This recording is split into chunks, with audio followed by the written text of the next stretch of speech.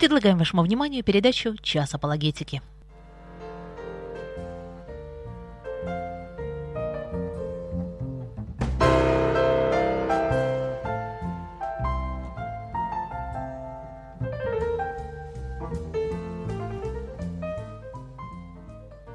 Добрый день, дорогие друзья! В прямом эфире Радио Мария, передача «Час апологетики». В студии Радио Мария ведущий программы Дмитрий Розет, сотрудник Центра апологетических исследований. Сегодня, как уже несколько раз в последнее время, у нас в гостях преподаватель Санкт-Петербургского христианского университета, докторант богословия Александр Анатольевич Беляев. Добрый вечер, Дмитрий, добрый вечер, уважаемые радиослушатели. Мы с Александром начали разговор на тему толкования Библии уже довольно давно, успели записать 3 передачи. Первые 2 передачи, которые касаются, в принципе, того, как надо и как не надо толковать Библию, уже можно посмотреть, послушать на нашем канале в YouTube. А начиная с прошлого раза, мы перешли к разговору о замечательной и очень сложной книге Библии, которая называется «Откровение». И сегодня мы продолжим разговор о том, каким образом толковать Откровение. Александр все время писал магистерскую диссертацию по этой книге, поэтому ему есть что нам сказать. Сегодня мы, как мы это делаем обычно, сначала попробуем обсудить какие-то более-менее сложные вопросы, а потом в середине передачи я озвучу наш телефонный номер. Поскольку передача идет в прямом эфире, вы сможете звонить и задавать ваши вопросы. И мы постараемся на ваши вопросы по мере возможностей ответить. Вы слушаете передачу из архива «Радио Мария». Итак, возвращаемся к теме апокалипсиса, книги Откровения. Все-таки почему эта тема так интересует людей сегодня? Ну, как всегда, люди, они хотят знать, что будет, и глядя на каналы, значит, на экраны голубых экранов или слушая радио, да и в целом просто наблюдая за тем, что происходит в этом мире, видя какую-то нестабильность, масштабы бедствий, трагедии, горе, печаль, кажется, что вот не может это вечно существовать. И поскольку концентрация зла, такого негатива, она усиливается, люди склонны осмысливать эпоху, в которой они живут, как вот последнюю. Скоро придет конец. Поэтому такие вот апокалиптические настроения в обществе, они периодически возрастают. И очень интересно, можно даже на основании наблюдений сделать следующее заключение. Чем нестабильнее социально-политическая атмосфера в обществе, тем сильнее апокалиптические настроения. Это мы видим и в древности, в частности, расцвет иудейской апокалиптики, первый век до нашей эры, первый век нашей эры. Это серьезные потрясения политические, вопрос о суверенитете иудеев, их государственности.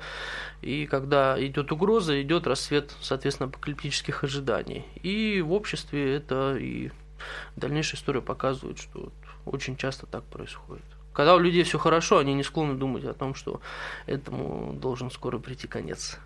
Ну, правда, наверное, стоит сказать, что апокалиптические настроения – это не всегда интерес книги Апокалипсиса. То есть достаточно вспомнить календарь Майя, по которому сходили с ума несколько лет назад.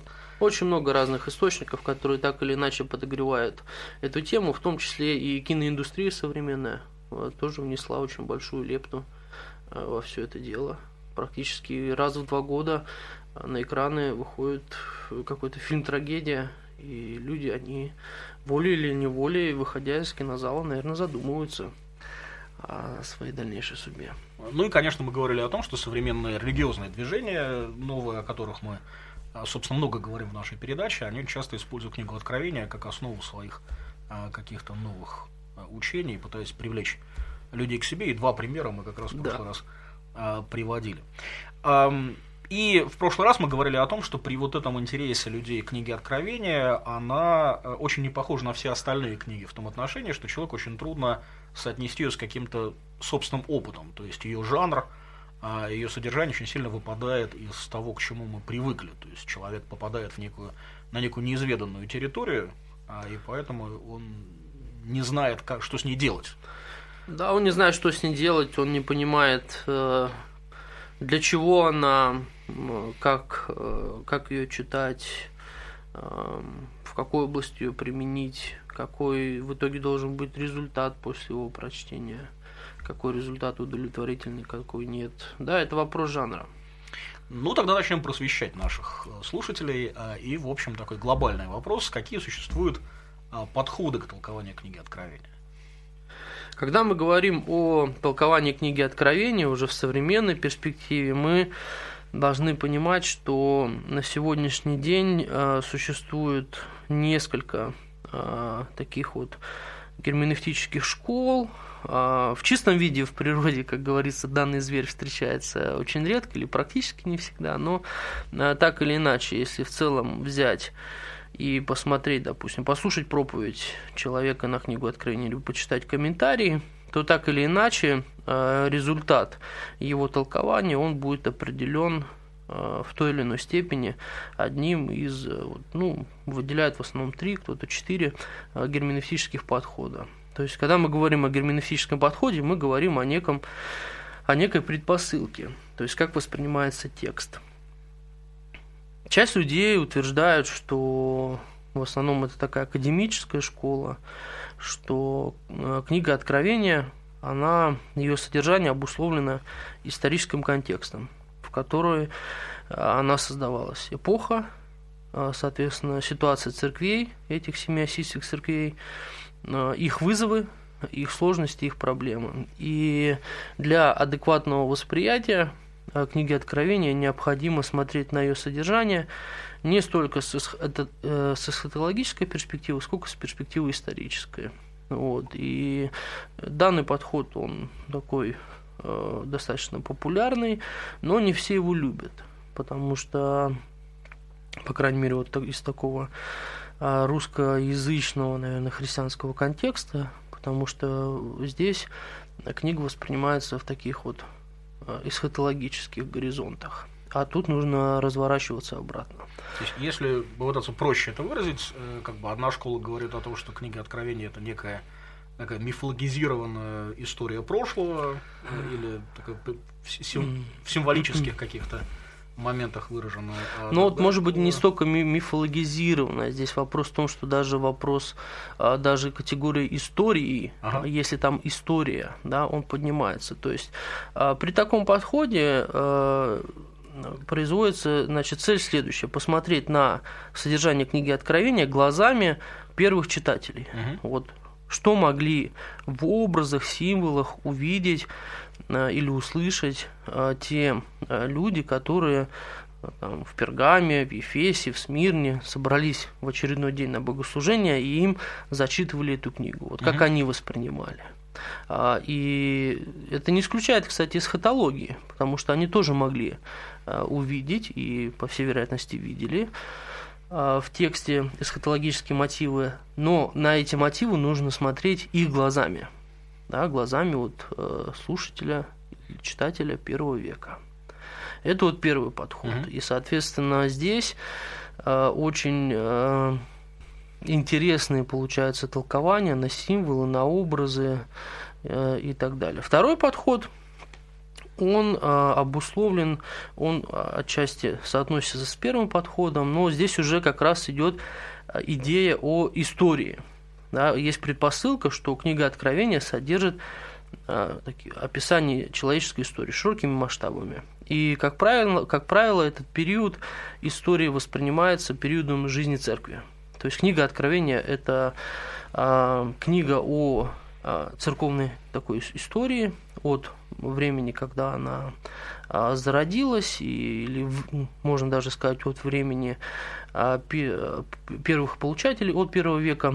Это первая граница. А вторая граница проходит как раз во время интерпретатора, то есть толкователя.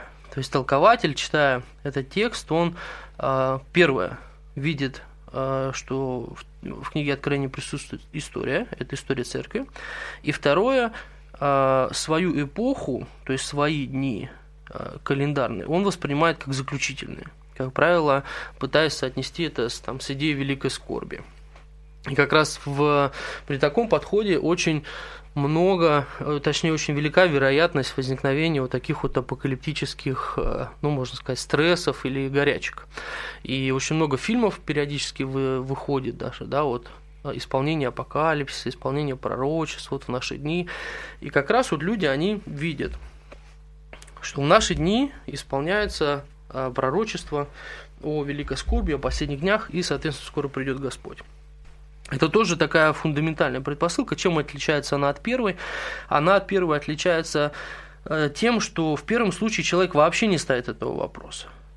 То есть он не воспринимает книгу Откровения как историю, как календарь. Даже если там есть история, мазки этой истории настолько широки, что в таком вот календарном подходе их не идентифицировать. Нельзя сказать, что вот мы живем сейчас здесь, даже если там присутствует эсхатология. Это вот второй подход. А третий подход, он такой, его называют идеалистическим.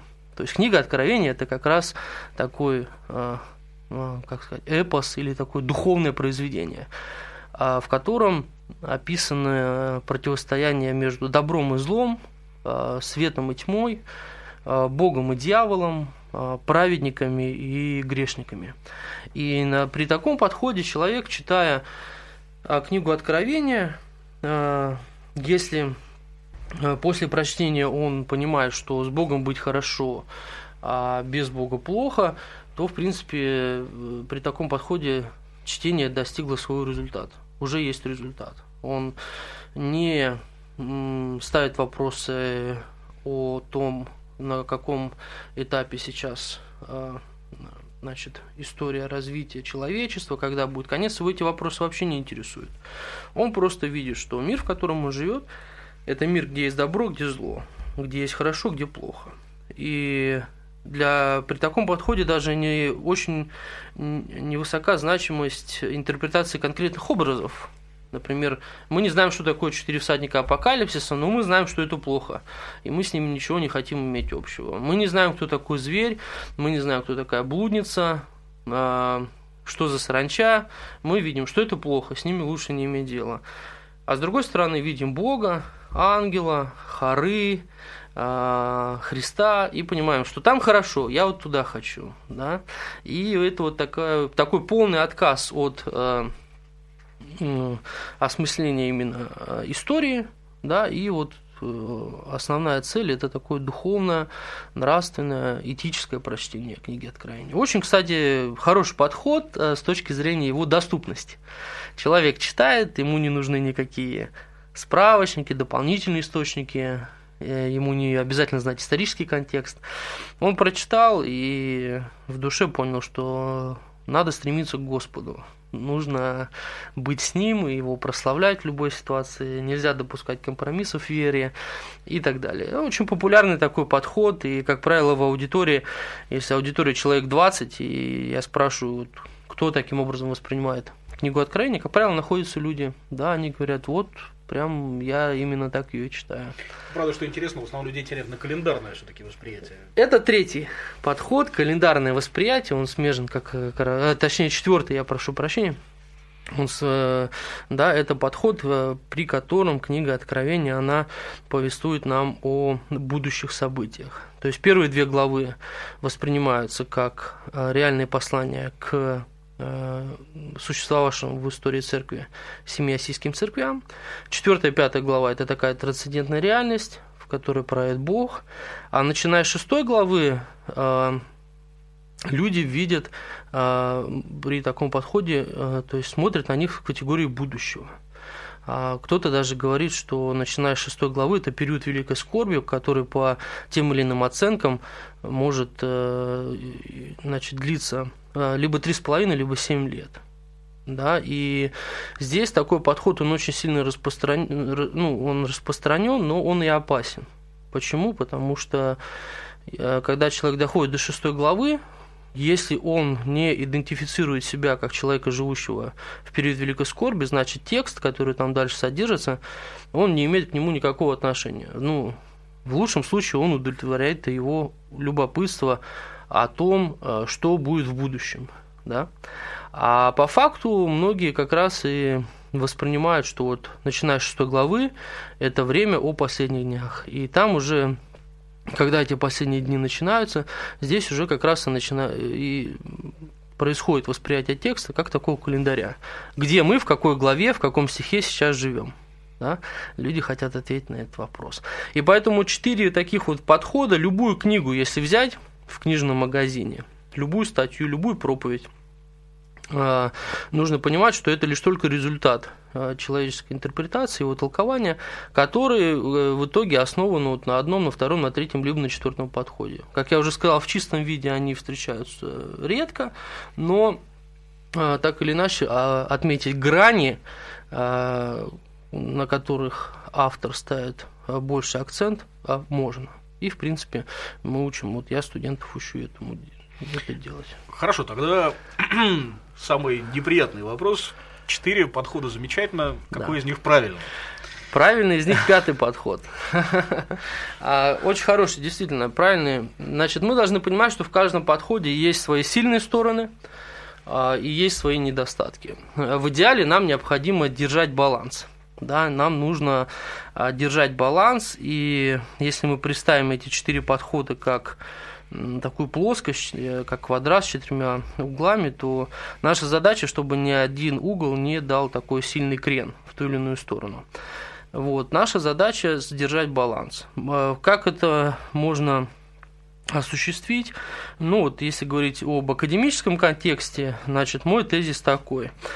Прежде чем отвечать на вопрос о том, что книга Откровения говорит нам о будущем или говорит о настоящем, нужно попытаться ответить на вопрос о том, как этот текст воспринимался теми людьми, которые читали его до нас, ну, в частности, первыми читателями. Если вы внимательны, то вы видите, да, что мой подход восприятия апокалипсиса, он исторически ориентирован. Но мы не остаемся там. Вот точно так же, как мы работаем с другими новозаветными текстами, посланиями Павла, например, или Евангелиями, мы же уделяем внимание историческому контексту.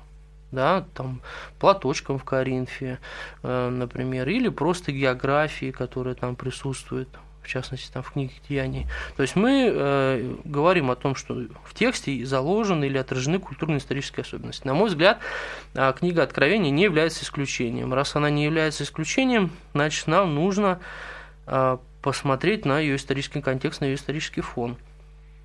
Следующее, что нам необходимо сделать, это ответить на вопрос, что текст говорит мне сегодня. Ведь если это Божье Слово, мы верим и исповедуем то, что это Божье Слово. Это значит, что это Божье Слово и для меня сегодня. Точно так же, как оно было для первых получателей, живших в первом веке в регионе Малой Асии, так и сегодня. Да, это текст, через который Бог мне сегодня что-то хочет сказать. Зачем нужен исторический контекст? В данном случае он уравновешивает, да, или предоставляет некий возможный коридор для интерпретации. И уже третьим шагом нужно говорить о том, хорошо, какова здесь эсхатология. Да? А она там присутствует. Мы можем прочитать о судьбе мира, о посмертном существовании и так далее. Поэтому мой подход, вот, мне кажется, я его изложил. Не знаю, насколько понятно. Интегральный. Да, и такой интегральный, безусловно. Не впадать в крайность и взять лучшее из того, что есть, учитывая природу текста. Ведь сам текст, он, если мы обратимся к нему, он нам эти подходы, он сам как будто подсказывает. Вот как эпистолярный жанр, мы говорили в прошлый раз, что в книге Откровения содержится послание к 7 церквям. Раз эти послания, то значит есть адресат, есть ситуация, в которой адресат находится, есть отправитель, и та ситуация, в которой отправитель находится. Если мы говорим о том, что это пророчество, значит, это как раз вот Божье Слово, да, что говорится на все времена, да, и в том числе и для нас. И третий жанр – это апокалипсис, это как раз вот выход в такую трансцендентную реальность, в которой в том числе содержатся и некоторые эсхатологические, точнее, ремарки вот об нашей эсхатологии. Я бы так аккуратно сказал. Но вот этот интегральный подход – это твое личное изобретение или это что-то более-менее распространенное в нынешней библеистике? Распространенный, да, то есть это Не могу сказать, что я автор этого подхода, но могу сказать, что я где-то сам вначале до него дошел, в какой-то степени додумался, а потом уже нашел и параллели, так сказать, единомышленников обнаружил. И что обуславливает этот подход? С одной стороны, это такой академический бэкграунд, да, то есть контекст, в котором мы работаем, и с другой стороны, вера. Да, то, что мы называем верой и убеждениями.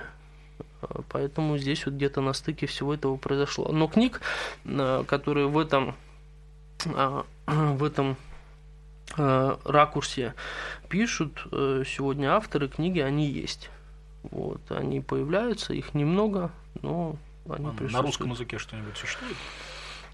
На русском языке существует, пожалуй, я порекомендовал бы, может быть, книжку «Ветхий Завет на страницах Нового» под редакцией автор, не редактор, автор Крейг Билл.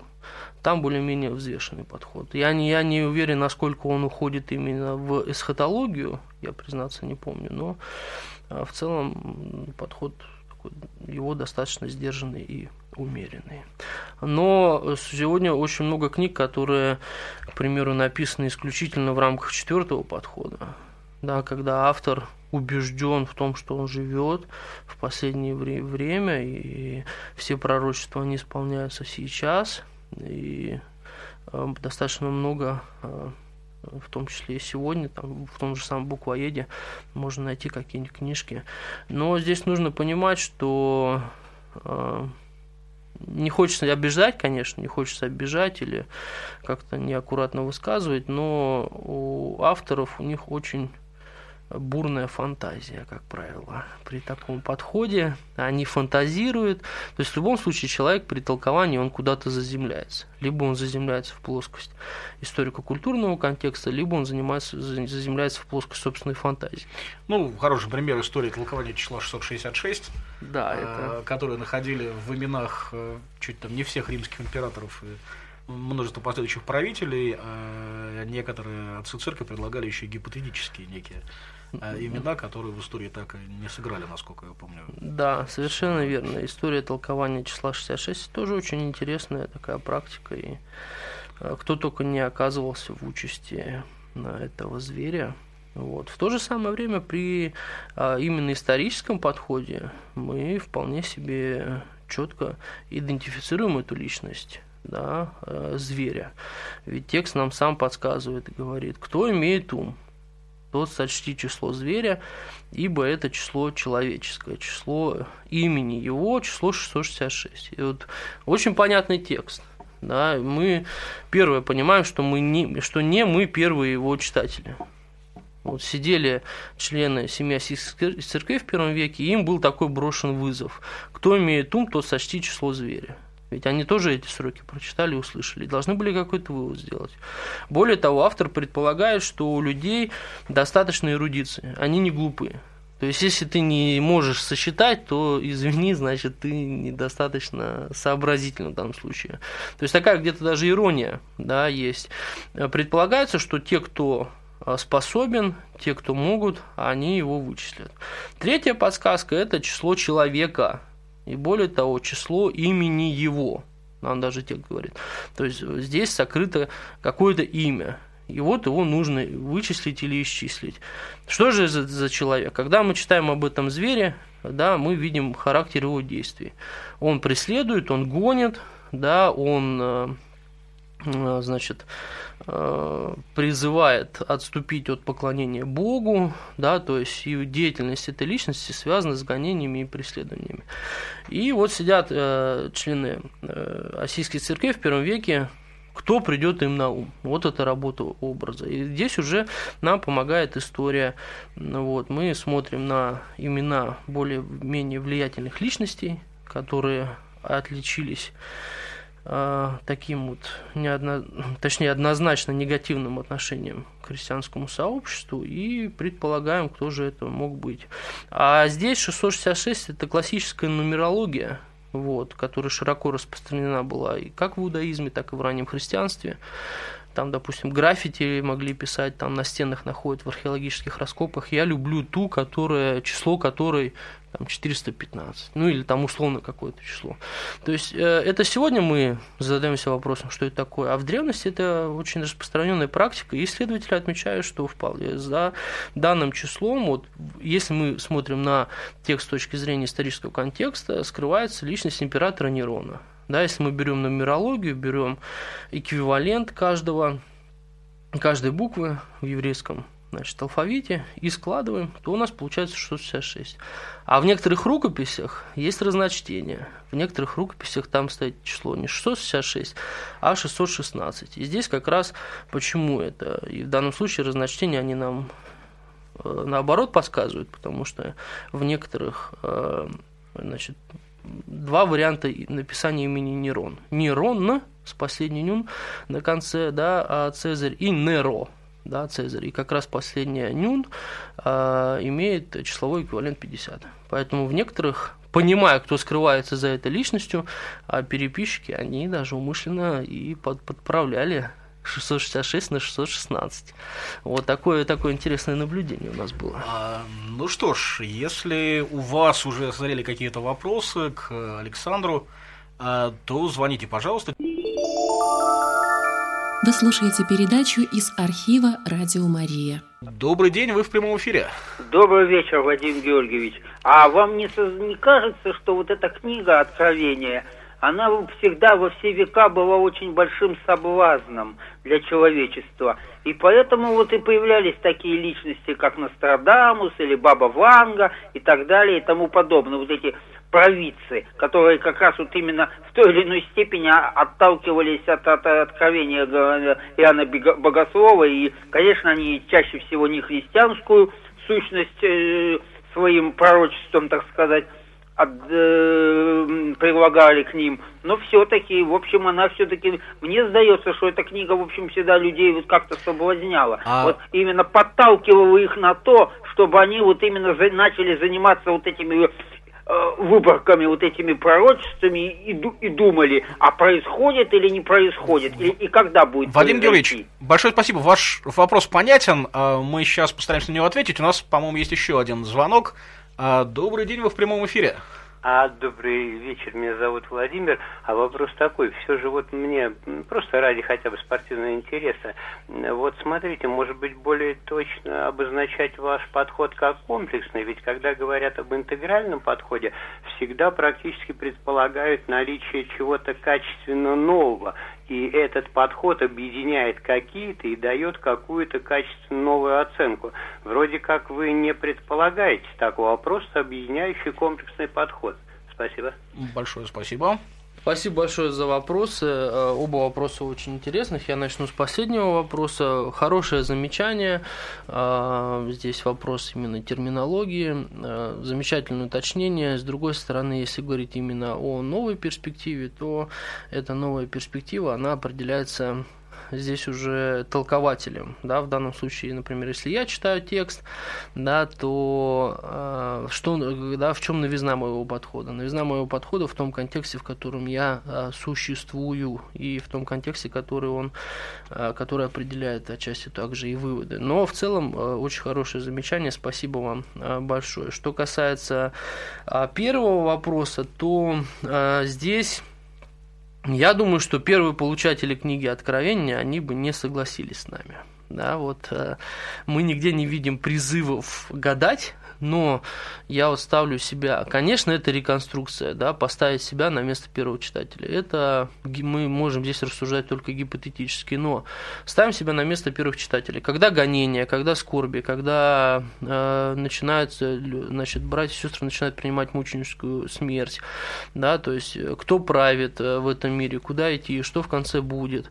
Для них книга Откровения, она была воодушевляющей, да, она их, я надеюсь, да, хоть, по крайней мере, видится так, для них выполнила функцию такого Божьего послания, которое вдохновило их на верность, на стойкость, на недопущение компромиссов в своей жизни и так далее. И поэтому здесь Да, с другой стороны, если мы объективно смотрим на историю толкования книги Откровения в истории церкви, то для многих она действительно была соблазном. Но в данном случае я думаю, что проблема не текста, а проблема тех людей, которые соответствующим образом к нему относились. Можно ли сказать, что когда мы начинаем пытаться угадывать некие даты, соотносить описание книги Откровения с какими-то событиями, современными или прошлыми, мы, в общем, занимаемся не совсем тем, для чего эта книга была написана? Я думаю, да. Несмотря на то, что ответ может быть такой для кого-то резкий, или кто-то, может быть, даже напряжение какое-то почувствует. Но если мы внимательно читаем текст, то мы нигде не видим там указаний что-то исчислить. Мы нигде кроме числа человеческого, да, числа зверя. Да, мы видим следующее. Блажен, читающий, слушающий слова пророчества книги Исеи. Почему? Потому что исполняющий написанное в нем, потому что время близко. Да, какие замечательные слова. Время близко. Оно для нас близкого, и для тех, кто жил в первом веке, также было близко. Да, здесь вопрос восприятия времени в божественной перспективе. Поэтому здесь гадать на нем, как на такой вот, как на кофейной гуще, я думаю, что не стоит. Нет указаний у нас для этого. То есть я не вижу оснований в тексте, чтобы мы начинали этим заниматься. Если обратиться к 6 главе, да, с которой, как говорится, начинается такая эсхатологическая перспектива, тех, кто работает с текстом соответствующим подходом. 4 всадника апокалипсиса. Да, очень яркий образ, нашедший выражение в искусстве, в литературе и так далее. Вот 4 всадника апокалипсиса. Понятно, что они не несут в себе ничего такого светлого, радужного, хотя там по поводу, если я не ошибаюсь, первого всадника вопросы, там были вариации, что кто-то Христа там видел в нем, точнее. Вот. Но в целом мы видим, что это что-то нехорошее, что-то страшное. Да, что мы видим в 4 всадниках апокалипсиса? Первое, мы видим, что это все-таки 3 из них это военные персонажи. Да, то есть, когда мы говорим о всадниках апокалипсиса, мы говорим о таком военном контексте. Все равно, что вот представьте себя в роли участников богослужения в первом веке. Вам читают текст, вы наслаждаетесь информацией о тронном зале, о том, как ангелы, архангелы воспевают Богу славу, потом появляется Христос, все творение объединяется в хвале, Иоанн получает этот свиток, начинает его открывать, и вдруг, да, ваше сознание разворачивает куда? В сторону войны, напряженности. Всадники апокалипсиса — это вот все равно, что сегодня взять и представить себе вооруженного человека современной армии. Да, и каждый из них, он несет что-то ужасное, что-то такое вот нехорошее. И получается, человек, он из вот этой такой небесной реальности восторженной расы опускается на землю. В то же самое время нужно помнить о том, что эти всадники это содержание того свитка, который Агнец получил из руки сидящего на престоле. Никто не мог его открыть, никто не знал, что это. Иоанн в итоге через Христа получает этот свиток, начинает открывать, и появляются вот эти всадники. Да, что мы там видим? Мы там видим войны. Да, кто-то отмечает даже, что там есть межгосударственные войны и внутригражданские войны, да, там, допустим, лучники. Это в основном использовались в армиях, когда 2 государства друг с другом воевали, потому что в городах особо там лучники не так актуальны были. А вот всадники с мечом, у него вполне конкретная миссия. Он приходит для того, чтобы взять мир земли, чтобы люди убивали друг друга. Да? Потом приходит всадник и, значит, приносит экономические бедствия. Да, видно, у него весы в руке. Но тоже не милитаризированная фигура, а такая торгово-экономическая. Но он несет послание, что людям на этой земле будет тяжело экономически жить. Кому? Каким людям? Вот основной вопрос. Но, наверное, первые читатели, они... что они в этом увидели? Наверное, какую-то реальность того мира, такую духовную, в которой они сейчас живут. Я их сравниваю с матрицей. Да? Для меня эти всадники апокалипсиса – это такая матрица этого мира. Потому что если сказать о том, что это будет где-то, то когда-то, а когда этого не было? Когда у нас не было межгосударственных политических конфликтов, когда у нас не было гражданских войн, когда у нас экономика была стабильна везде, да, ведь книга Откровения – это не просто книга о какой-то местечковой церкви, да, это книга о земле, в которой люди живут. Поэтому здесь такие интересные вопросы, наблюдения. Там интересно, что 6 и 7 глава, по сути дела, охватывают, едва ли не всю историю духовного человечества, да, вот тут открывается первая печать, начинаются войны, потом начинается голод, потом переносимся на небеса и видим убитых во время скорбей, стоящих перед престолом, а потом вновь переносимся на землю и видим начало эту подготовку к великой скорби. Да. Потом скорбь чуть-чуть отсрочивается до момента, когда будут поставлены печати на челах рабов, происходит этот глобальный катаклизм, мы снова переносимся наверх и видим людей, которые уже получают славу в присутствии Бога. То есть такое ощущение, что это не какая-то местечковая такая однозначно событие. вселенский масштаб. Да, книга Откровения – это книга вселенского масштаба. Мы не должны видеть здесь историю европейской цивилизации или какой-то другой. Хотя бы 6 печать, да, всякая гора сдвинулась с мест твоих, да, всякие рабы, всякие свободные. Да, всякий – это один из основных таких одна из основных стилистических особенностей книги Откровения, что всякий, каждый коснется всех, да, и будет касаться всех в итоге. Поэтому, то есть, скорее всего, люди, которые читали это в первом веке, ожидали некий глобальный духовный или физический катаклизм, который вот-вот должен Они понимали, что реальность войн стали сниматься. Опять же, я так говорю, они понимали. Кто знает, что они там понимали. По всей вероятности, да, то есть даже если взять это содержание свитка с его печатями, вначале идут войны, экономические бедствия, потом душеубиенных, требующих отмщения, и потом, в принципе, и отмщение оно и наступает. Цари прячутся и понимают, да, в пещерах, и говорят, что наступает день, кто скроет нас от лица сидящего на престоле и Агнца. Да, и уже в масштабе даже снятия печати этого свитка уже видна история, в принципе, человечества. Войны есть, экономические бедствия есть, но так будет не всегда. Вот оно основное послание книги Откровения. Мы немножко забежали вперед, потому что у нас сначала была идея поговорить про 7 церквей, то есть мы перенеслись сразу в 6 и 7 главы, но это не страшно. Мы в следующих передачах обязательно вернемся к этой теме.